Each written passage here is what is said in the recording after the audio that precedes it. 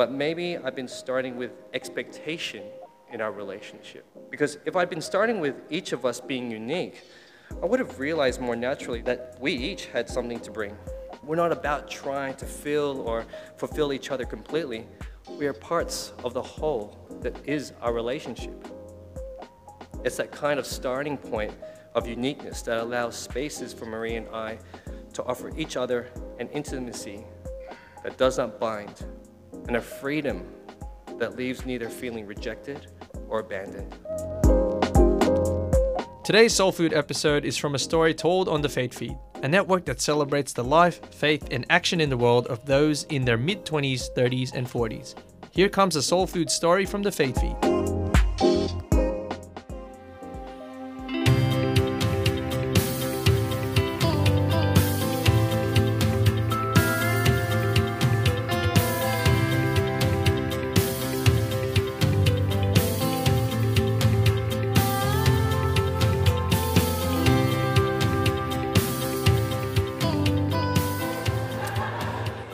Yep, that's me. I made the cut for Avengers. If you haven't seen it, picture this.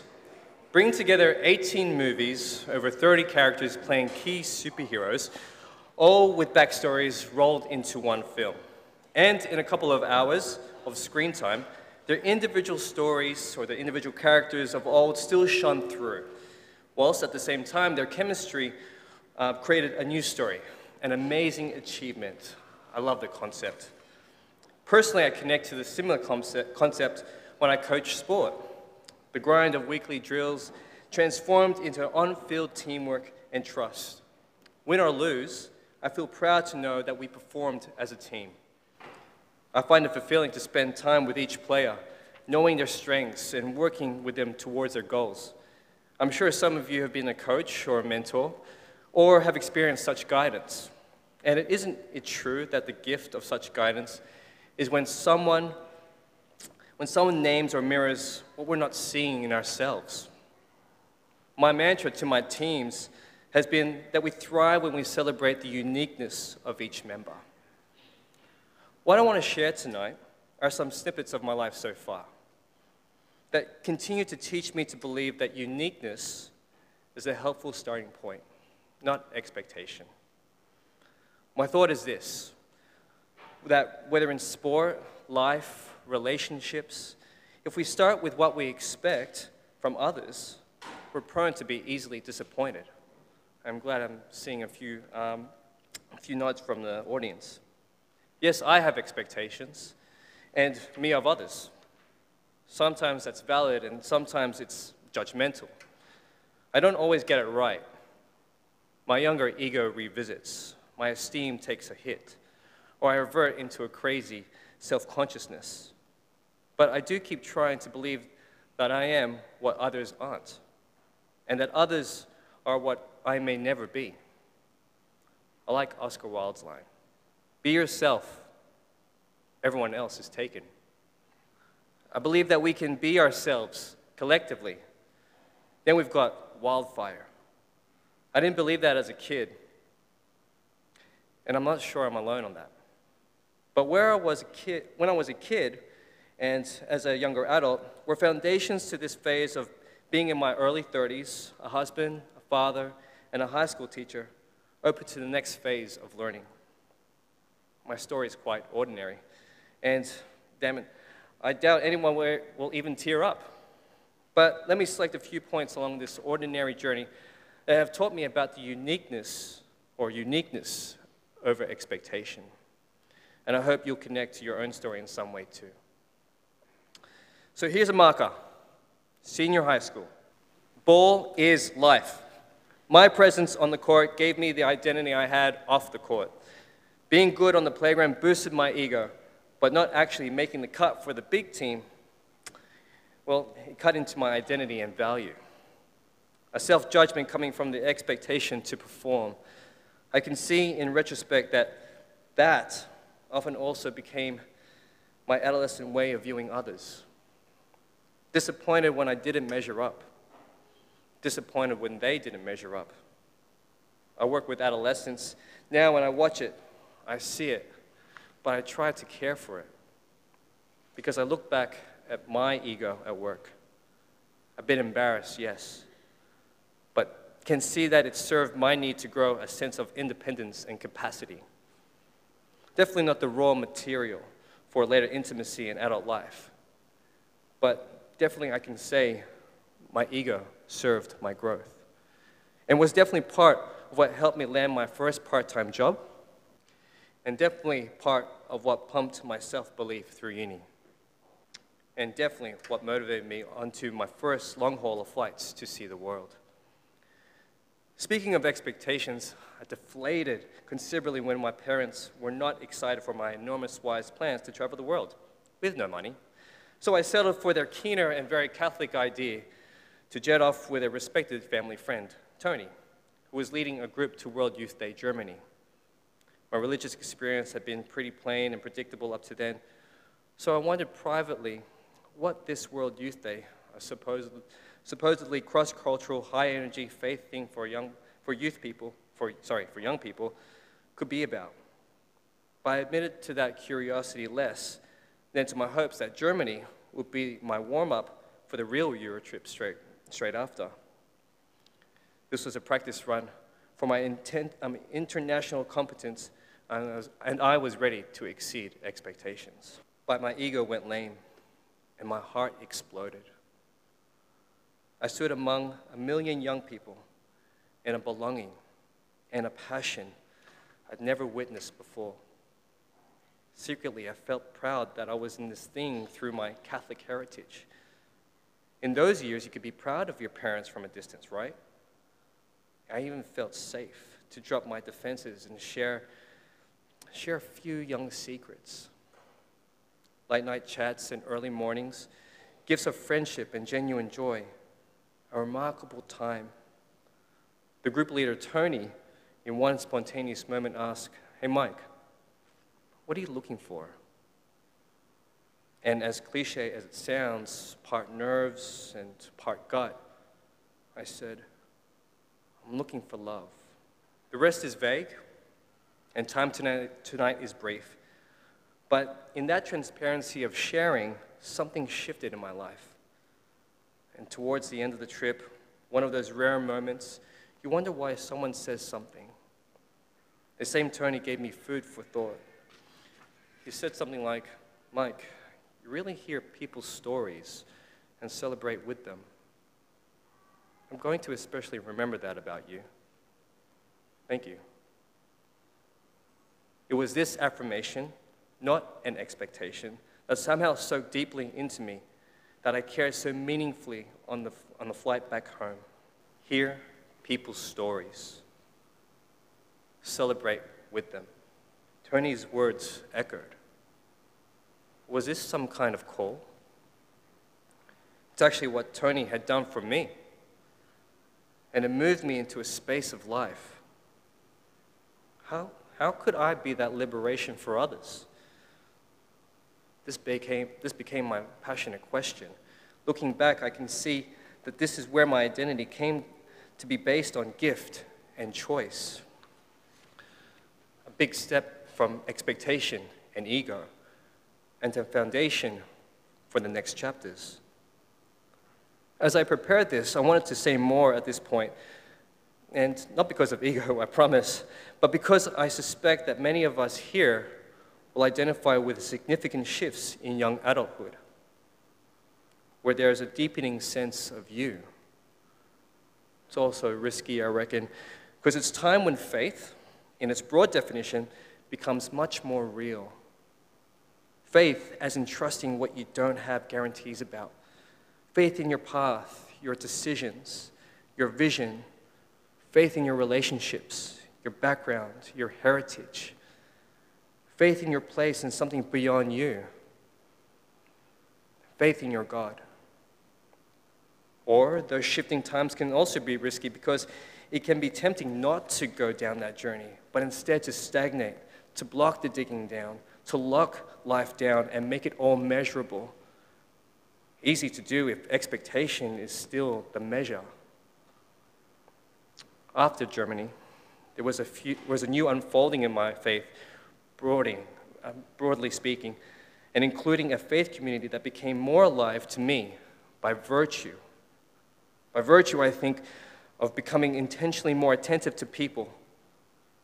Long story short, that intentional attentiveness of learning people's stories and celebrating them in that community was the context I credit most with learning, to feed back to people what I experienced as their uniqueness. And I discovered access to that privileged space where others, too, wrestled with the big questions of life and faith.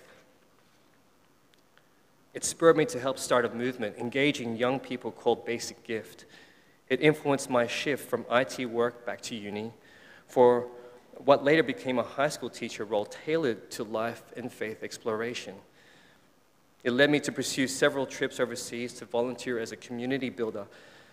And what a filter that was, where no IT skills could validate me in a Filipino village that didn't have reliable electricity. This was just vulnerable time with people, hand washing, sharing meals, shifting dirt, laying bricks.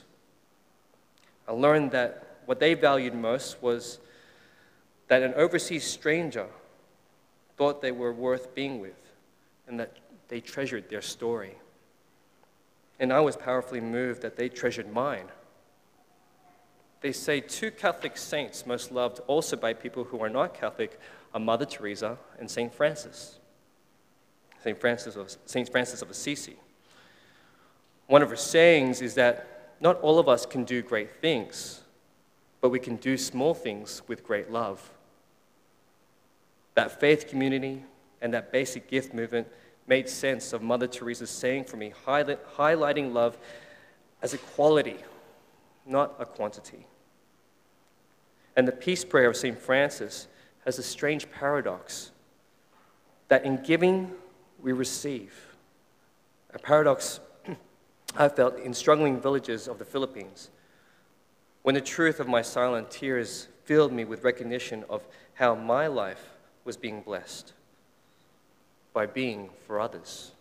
I think that phase of my life was learning to be formed by transparency and vulnerability, even by the pitfalls and embarrassments that are part of that risk. I had no idea this was preparing me to meet the woman who would become my wife and the mother to our son Moses, Marie. Seeing that marriage has taught me about being alone, that doesn't mean that I'm unhappy or I'm in the doghouse. Let me bookend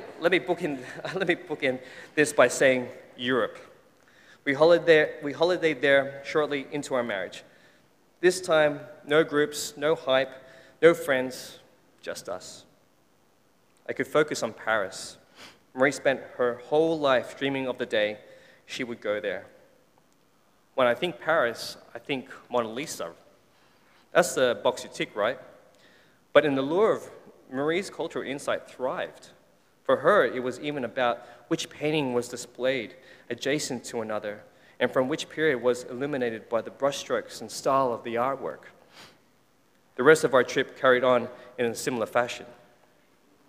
For Marie, holiday means take in as much history, culture, tours, every minute of every day. I'm a bit like her myself, but I like learning new cultures just by wandering around the back streets, but more especially, eating the local food. Something like from Anthony Bourdain's Parts Unknown.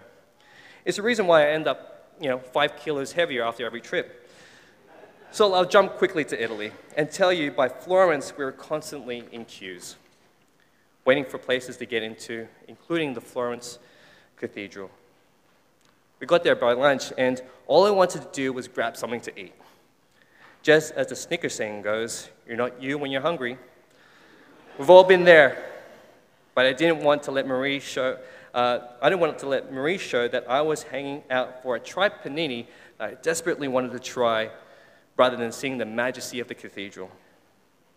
Marie isn't necessarily good in queues either, and I don't like being in queues on an empty stomach, but I was keen to show her that I was this cool, calm, and cultured gentleman.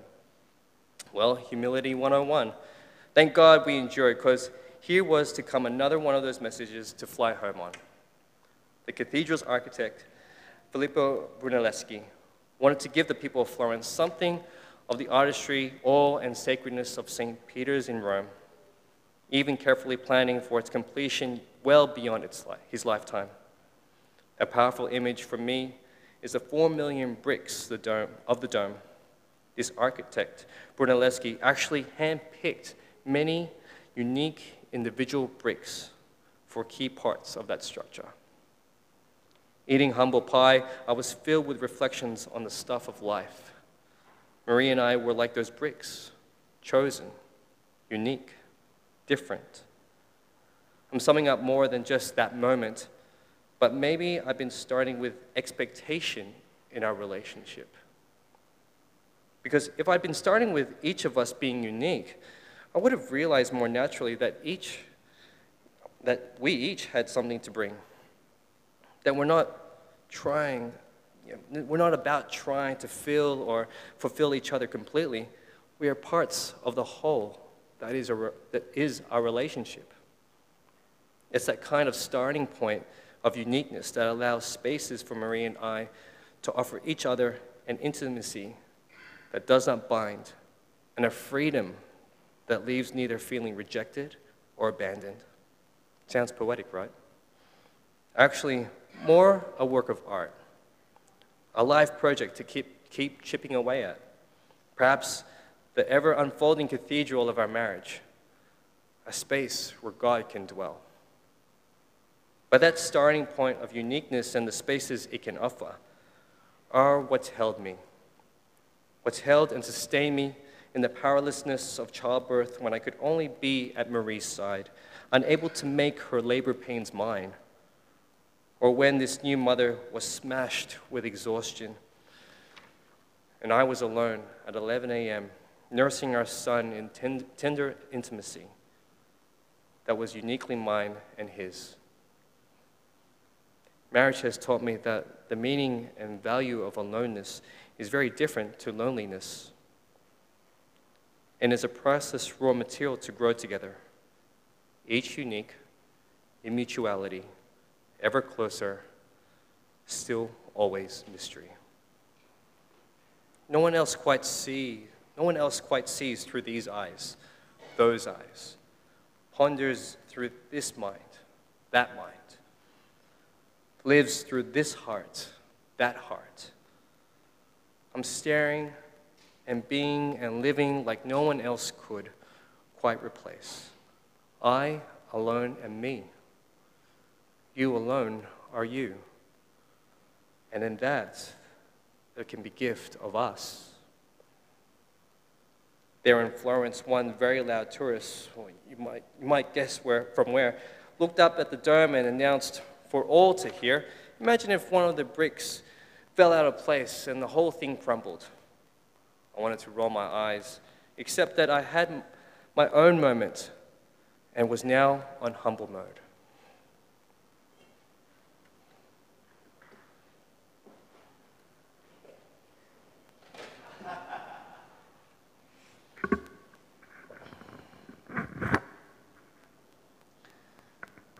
Surprisingly, that loud comment bookends the bricks of my life to now, where each is unique, none is the other, and each has its place.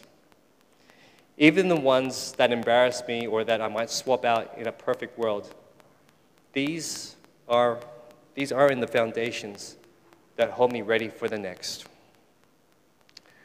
So here's to your bricks, and here's to mine. And back where I started with those Avengers characters who remained themselves, but who together formed a new story. I'll go one step higher than even Marvel Studios for a final reference, and recall that powerful spiritual foundation honored in the ancient book of Genesis. It's of particular note there that when the Creator made us human beings, we're made in God's very image and likeness. And of us and our place in the divine story. God celebrates what's considered very pleasing as a solid foundation with solid affirmation. Indeed, God said of this humanity, indeed, it is very good. Thank you.